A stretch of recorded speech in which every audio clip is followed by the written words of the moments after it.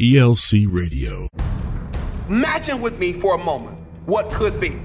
Imagine a world where men lead in their marriages, where men lead in raising their children, where men lead in protecting those who are weak and oppressed.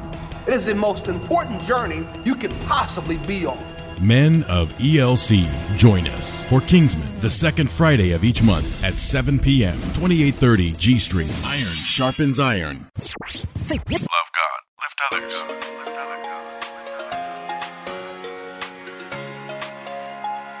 Welcome to Elevate Life Church. Now, sit back, relax, and enjoy another elevated message. Here's our very special guest from Elevate Life Church, Children's and Nursery Ministries, Rebecca Fielding.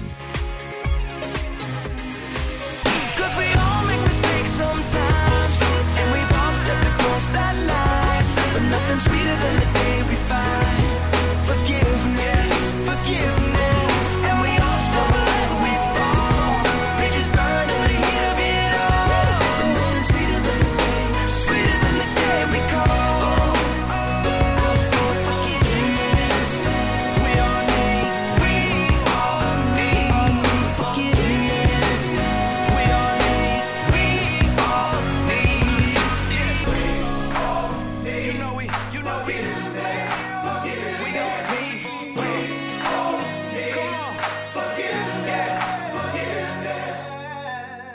Today, we're going to go into a little bit of a story. I love a good story. How many of you guys love a good story? I love a good story. You know, when I read the Bible, I think about stories that, man, no Lifetime movie could have made up.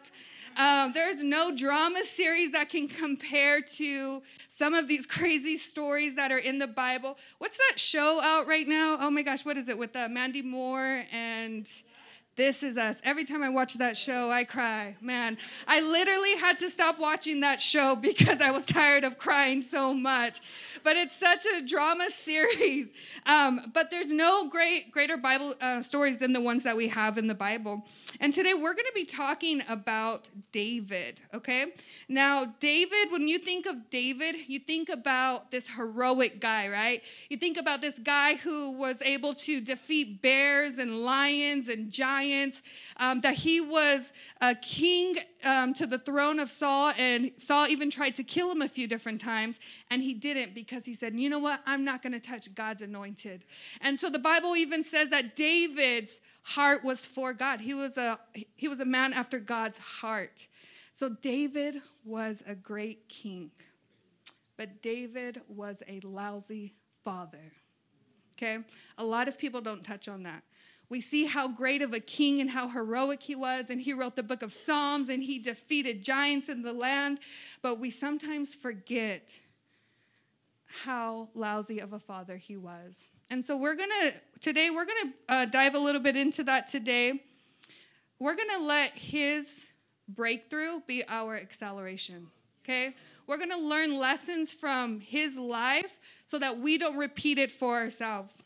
And so I'm going to give you guys a little bit of a backstory of what we're talking about. So this is going to be in 2 Samuel. We're talking about David, and he has a ton of kids, okay?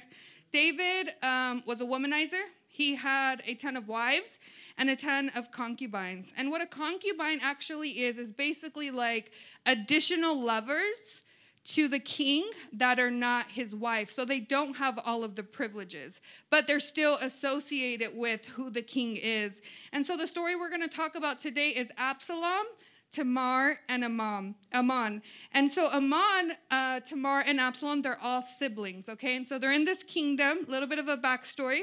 Ammon was infatuated with his sister Tamar. He had no desire to marry her.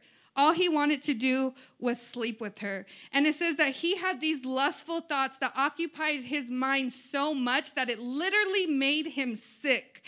And so he had this cousin, and I'm just going to call him Cousin Jay because his name is a little bit hard to pronounce, but Cousin Jay was equally disgusting, okay? He wasn't a good person, and he devised a plan so that Ammon could sleep with his sister Tamar. And if we can go ahead and put up that scripture, I'm going to be reading from 2 Samuel chapter 13. So it says, so Ammon lay down and pretended to be ill.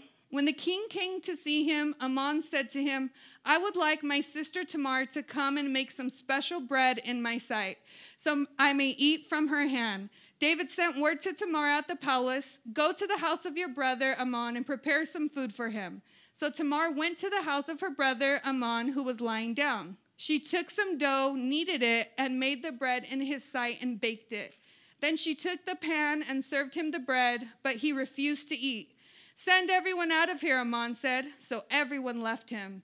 Then Ammon said to Tamar, bring the food here into my bedroom so I may eat from your hand.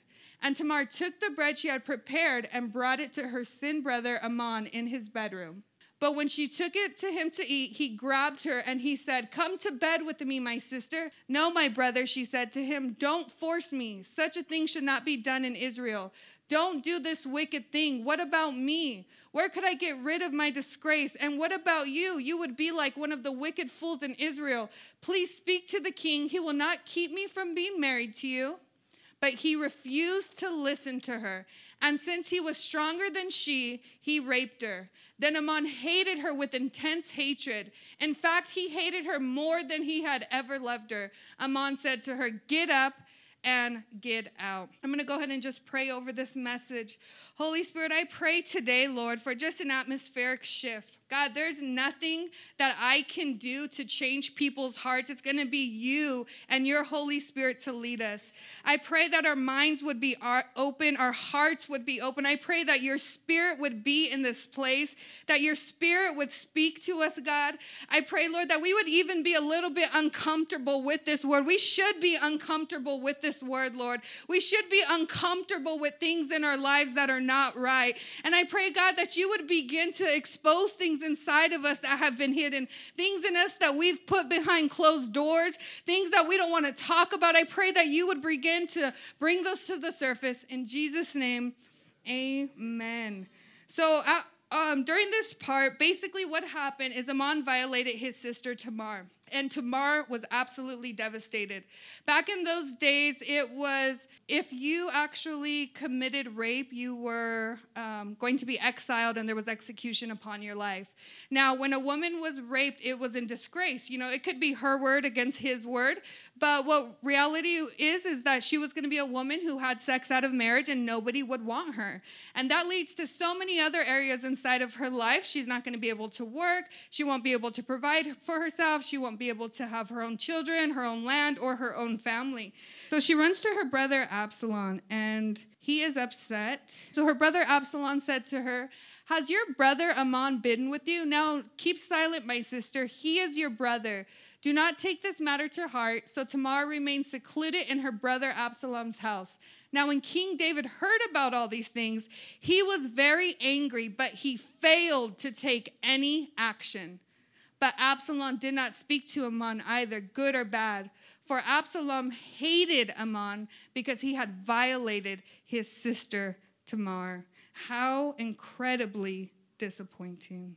Have you guys ever felt disappointed or hurt or rejected or felt left out? You know, this isn't an everyday Sunday message where we hear how King David knew about something that had occurred, but chose to look the other way.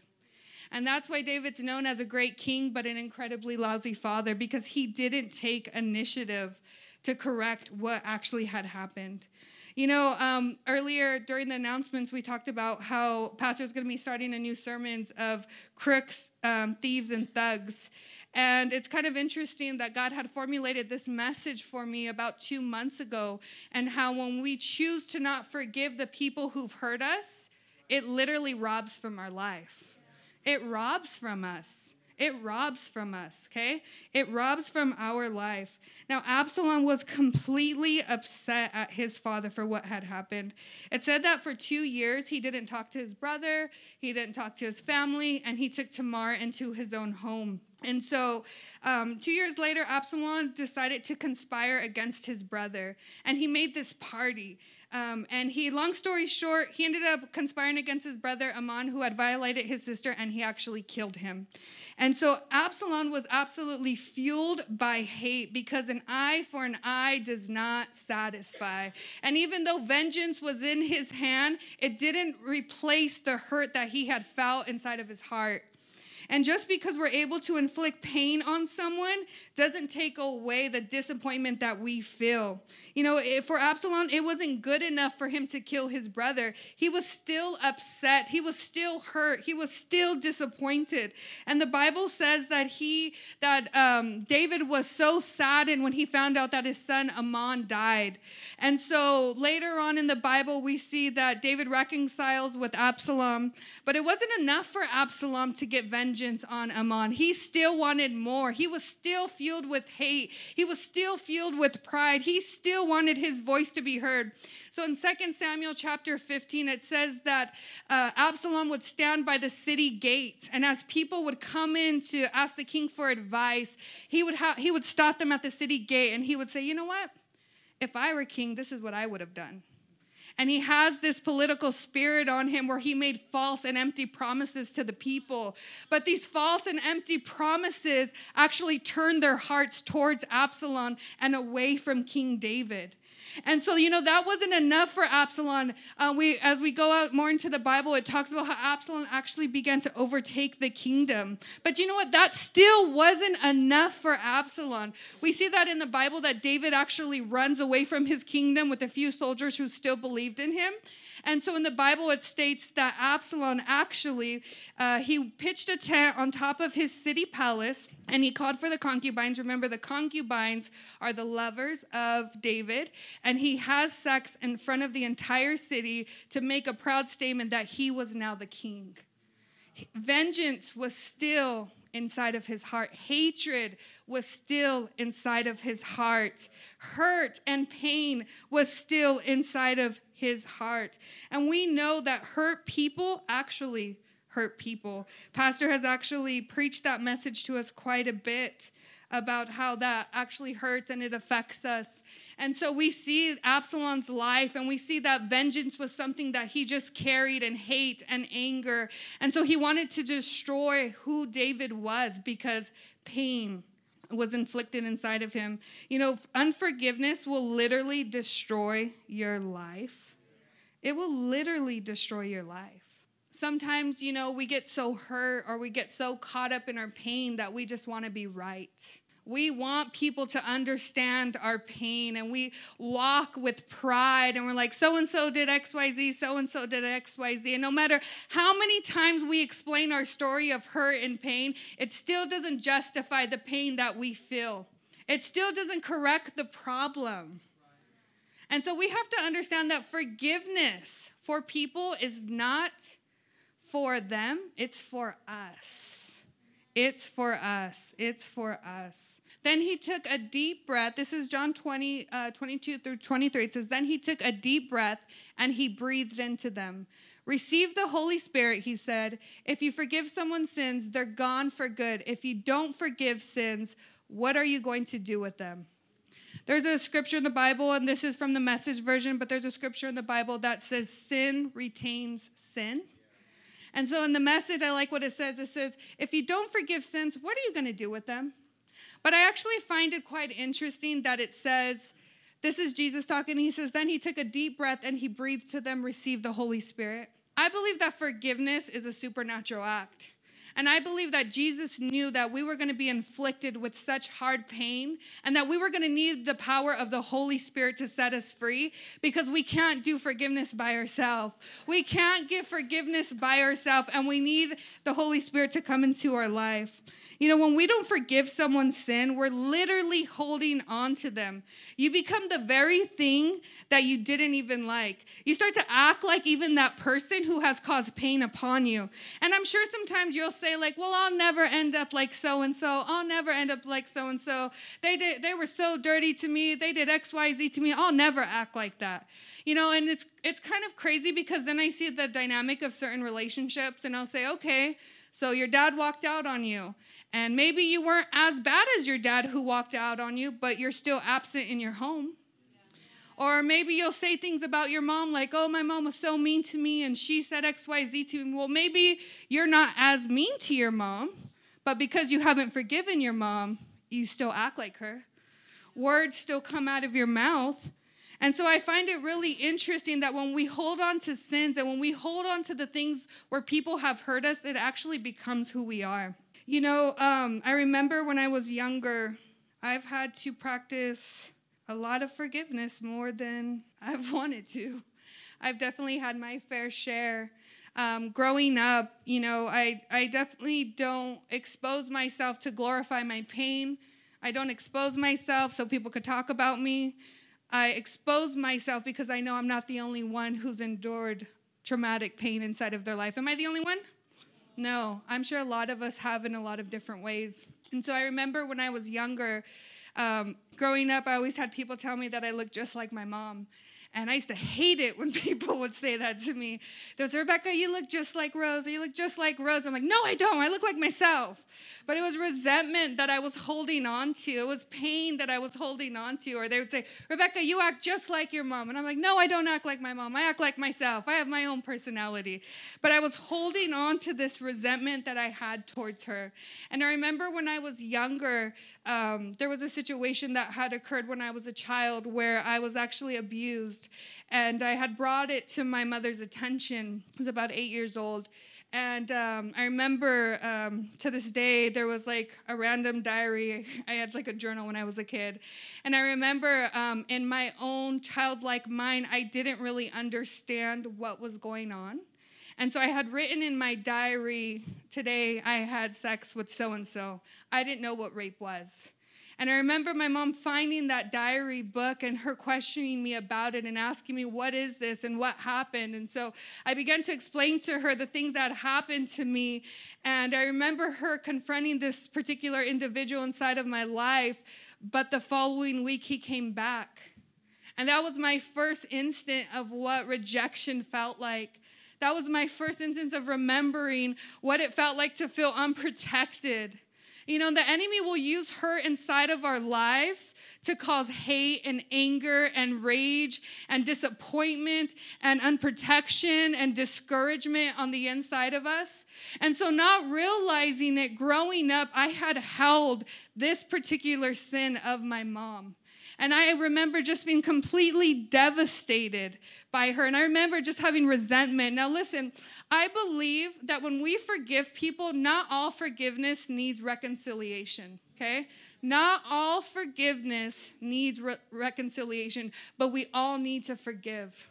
We all need to forgive. We all need to forgive people. We need to forgive situations. We need to forgive instances inside of our life. And it's not so that we are releasing necessarily just this person, but we are releasing ourselves from the grips of Satan. Because when we hide our pain, the enemy likes to use us and hurt other people as well. And so I remember particularly at this time, and when I grew up and I ended up getting saved, and I remember praying, I remember reading the scripture about honoring your parents. And I remember thinking, God, how am I supposed to honor her? How am I supposed to love her when she has hurt me so deeply? And I remember the Holy Spirit. This is for me, guys. And you know what? I just want to touch on a subject. It is so important that you understand who God is in your life, that you understand his voice, because sometimes God will call you to do hard things. And whether that's staying in a relationship or leaving a toxic relationship, you need his voice inside of your life. You need to be able to discern when it's time to walk away and when it's time to reconcile. And there's a season for everything. And so for me, this is my story, okay? This is my story, and I'm not putting this demand on anybody else's life. This is what God has asked me to do. But I remember God saying, Rebecca, I want you to forgive your mother. And I was thinking like, man, God, I don't know if I can do that. This is a really hard thing to do. She left me. And it wasn't just this. There's a bunch of things that I've had to forgive her. And I continuously have to forgive her for in my life. And I remember thinking, God, I don't know if I can do this. And so I think back to the scripture, John 20, where it says, the Holy Spirit said, he took a deep breath and he said to relieve the Holy Spirit. And if you forgive someone's sins, they're gone for good. Okay? I needed the Holy Spirit to help me to forgive my mom. And I still need the Holy Spirit to help me to forgive other people inside of my life. And I have to figure out and I have to use discernment on when to proceed in a relationship and when to stay away. Now, reconciliation for my mom didn't come easy. It wasn't like, okay, I forgive you. It took a lot of trial and error. It took a lot of times of like, oh, is this working? Oh, it's not working. Oh, is this working? Oh, it's not working. I had to pull on my spirit and I had to trust God to help me to figure out this hard thing inside of my life. Before I forgave my mom, I remember, the Bible says sin retains sin, that I actually started to act like my mom in a lot of ways. That's funny, the things that I made it in fun of my mom when I was younger, I actually like a lot. My mom used to love animal print. I mean, everything was animal print. Everything was zebra print. Everything was cheetah print. And me and my sister would always make fun of her all the time. And so now I love cheetah print as well. Or my mom, she would actually love to wear red lipstick. And I would always be like, oh, that's so bright and that's so ugly. And then now I love to wear red lipstick too. So it's funny how the people that we despise and the people that we don't forgive, we actually become like them. And before I actually got saved and gave my life to Christ, I remember that I would be super disappointed. My mom, she tends to be extremely dramatic, depressed, anxious. She had words that could just slice your heart in half. She had a horrible reputation in dating men. And I remember before I got saved, I began to do those things inside of my life. I began to date the wrong type of men in my life. I began to hurt people with my words. I struggled so deeply with depression. I struggled so deeply with insecurity. But the second that I was actually able to forgive my mom and be able to walk out that love was the day that I was actually able to embrace the good things about her. Some of the things that I actually do love about my mom, and we're in such a greater place now, but some of the things that I actually do love about my mom is she's actually a pretty funny person. She is extremely loud. I think I've toned it down a little bit. She loves to talk. I remember growing up, we would go to the grocery store and she could just strike up a conversation with anyone. And I would think like, man, how can she just go up to people and just start having a conversation? I actually really like that about her. Or my mom, she actually really loves community. Now, she does community a little bit different than I do. She likes to have parties, but she actually... It shows her genuine love for people. Her goal is to have a party and to make sure everyone feels included and everyone feels celebrated, and she's a great host. And I was like, man, I love those attributes about her. But if I couldn't come to a place of forgiveness, I actually wouldn't be able to see the good things inside of her. And so it took the power of the Holy Spirit to help me to see the good things that are inside of her. I was having a conversation earlier this week, and I had invited someone to actually my message today, and she was like, oh, what are you going to talk about? And I was like, oh, I'm going to talk about the power of forgiveness and how it releases in our life. And it got me thinking about my mom again. And I remember when I was a child, my mom used to say, Rebecca, I want to have a better relationship with you than I had with my mom. And I said, and I knew her relationship with her mother wasn't very good. They always fought, and it just wasn't good. But it made me think about the scripture of how sin retains sin, and how without actually knowing it, my ability to forgive my mom actually broke off a generational curse in me. So because I said yes to God, because I said yes to being obedient, because I said yes of doing the hard things, I'm not going to struggle when I have a daughter. I'm not going to have that type of relationship where I'm manifesting anger and hatred towards my child because I've chosen to forgive and release my mother of her sins. And so who are the sins that you guys are holding on to today? What are the situations that you guys are holding on to where you want to feel justified or you want to feel prideful that you are right? And you know what? You might be right. You actually might be right. You actually might have gotten extremely hurt. But who are you guys holding on to? What sins are you guys carrying on to? What sins are you refusing to forgive people of? Don't allow those sins to internalize on the inside of you. You know, I can't make you guys change. I can't make you guys follow God. I can't make you guys be obedient, but I can equip you. I can teach you, and I can lead you. There's a scripture in the Bible that says, let the meditation of my heart, my mind, my soul, and everything that I say be pleasing inside of your life. And I remember as I was preparing for this message, I said, God, fill up every broken hole inside of my life and inside of my body. I need your blood to seep through those places that I don't even see. And as I was preparing for this message, God began to bring instances and situations of people that I didn't even realize that I was holding on to their sins and I was holding on to unforgiveness. And God says that if you will say yes and if you will lay those things down before me, I will set you free. But you know, it has to come with agreement. We have to first agree that we want to be set free in order to be set free. You know, we were in Propel, was it last Friday? And we were talking about how we know that there are things in our life that we're supposed to do, but we don't do them because they're hard. And so we have to first speak things into existence. We have to first come into agreement to start seeing things manifest inside of our life. But we have to be careful with our hurts and our pains. You know, hurt actually hurts us in two different ways. It hurts us by the action that was committed, and it actually hurts through your recovery process. And if you don't learn to embrace your recovery process, you're never going to be able to overcome those things that hurt you. You're never going to be able to overcome those things that's caused pain or that has scarred you. Because you can't get over situations. You can only go through them. And a lot of times we want to run to different things and we want to run to certain people and we want to run to certain places because they feel good. But it's not until we bring our brokenness before God can we see God begin to magnify our lives.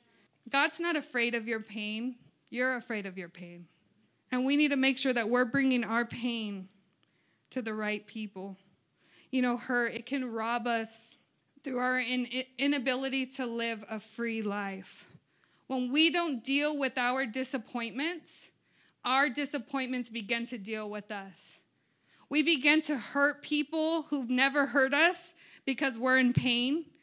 We can't deal with, when we don't deal with our disappointments, they steal from our children. They steal from our marriage.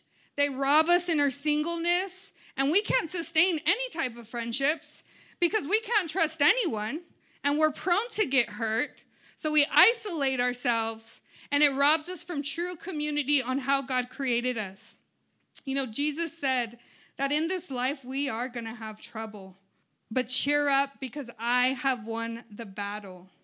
It has to come to a place in our life where we're like, God, do we believe you or do we believe our pain? Do we trust that you're going to set us free? Or do we believe that this is just how life is always going to be for us? Life doesn't have to be like you're locked up in a jail cell. Life doesn't have to be a place where you're lonely. Life doesn't have to be a place where you feel misjudged or you feel like your voice is not heard. God wants to hear your voice, but he can't hear your voice unless you speak to him. And God is waiting for us. But you know what's so great about God? You know, we were singing Reckless Love and how God chases us down. You know, God, he's a gentleman. He doesn't force anything on us. He waits for us. He calls for us. He gives us opportunities. He brings divine people into our life. He doesn't pressure us. God wants to see you guys succeed more than even you want to. God wants to see you free more than you want to be set free. God wants to see you live out your purpose and your destiny even more so than you do. But in order to get to the other side, we have to go through some things. In order to get to step B, we have to be able to transition out of some mindsets that we have. People we need to forgive, things we need to lay down at the cross, things that we need God to take control over.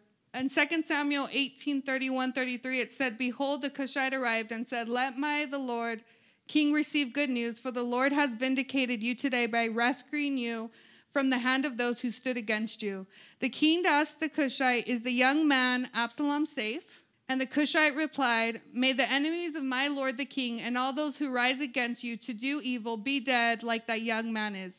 The king was deeply moved and went to the upper room over the gate and wept. And this is what he said as he walked. "Oh, my son Absalom, my son Absalom, how I wish that I had died instead of you. Oh, Absalom, my son, my son." So we kind of see here that Absalom and David, they actually ended up going into war. And the Bible says that in just a bizarre, crazy way, that Absalom's head actually gets stuck in between two tree branches as he was riding on a mule. And he ended up dying. And so now the entire city is excited and like, yes, victory, yes, we can go back to our kingdom. And the general standing before David, and David's like, "Okay, well, what about my son?" And the general's like, "Well, he's dead. You can go back to your throne." And the Bible says that David wept. And he said, "I wish I had died instead of you. Oh, Absalom, my son, my son." And I remember reading this, and I remember like, okay, I get it. You're a father. Your son died. What dad wouldn't be sad? But could it be that David was so disappointed in himself as a father that he allowed all of this to happen, and he had felt unforgiveness in himself? And I think that disappointment in our lives, we don't recognize that we may be holding on to other people's sins, but you might be even holding on to your own sins. That you might feel disappointed even in yourself and in some of the choices that you've made for yourself and some of the things that you've been through in life. If we can go to Hebrews 6:19-20, it says, "We have this hope as an anchor for the soul, firm and secure. It enters the inner sanctuary behind the curtain where our forerunner Jesus has entered on our behalf. He has become a high priest forever in the order of Melchizedek." You know, I find it interesting that the Bible says that Jesus is a forerunner on our behalf. That means that Jesus has already prepared ways for you in your life, that he's already set places of freedom for you before you've even arrived. But again, it is up to us to make that decision, to trust God, to lay down our hurts, to lay down our pride, to say, "God, lead me into places that you have called me to be set free." And so I kind of want to do something with you guys today. Again, going back to Propel, we were talking about how we need to come into agreement with things before we can see the manifestation of that power. So we first need to be able to say, "God, we want to be set free," before we can actually find freedom. I'm going to ask everyone if you guys can just stand up with me. And I want you guys to just close your eyes right now. Close your eyes. And I believe that the Holy Spirit has been making us feel even a little uncomfortable throughout this whole session and this whole service. And that there has been places and there has been people that you've been thinking about, sins that you've been holding on to.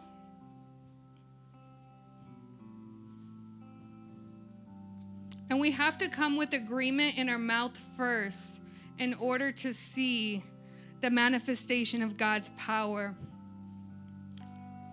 And I'm just going to say a prayer really quick. Holy Spirit, we welcome you. We call out an atmospheric change. We call out your spirit. We ask you to come into our lives. Show us places, show us things where we have not allowed you to be. This very phrase has literally set me free. And the phrase is, "Jesus, give me an appetite."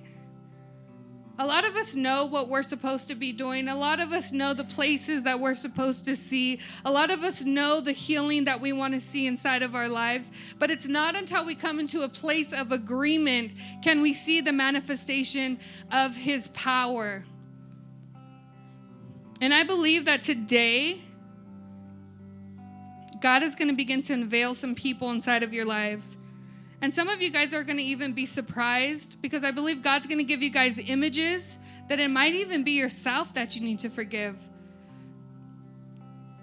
And so I want you guys to say these 3 words. Jesus, 4 words. Give me an appetite to forgive. And right now I believe the Holy Spirit is showing you people who you need to forgive. He's showing you situations who you need to forgive. He's showing you brokenness inside of your heart of things that you need to let go. But the Holy Spirit isn't saying that you need to do this alone. He's calling you to the altar of your heart. He's calling you to the altar of your heart. And I just hear that his heart is beating for you. Holy Spirit, we call out your spirit. We call out your presence. We call out your love. And right now, I just call you to the altar of your heart. And I believe that when you choose to forgive, that trauma is going to break off. I believe that when you choose to forgive, nightmares are going to disappear. Anxiety is going to fade away. Destiny is going to open up. Hurt is going to be no more, and there will be peace. Well, I hope you've been encouraged by the Word of God. And if you have, go ahead and subscribe to our podcast or download our free app at the App Store, and you can continue to get Word every week from Elevate Life Church.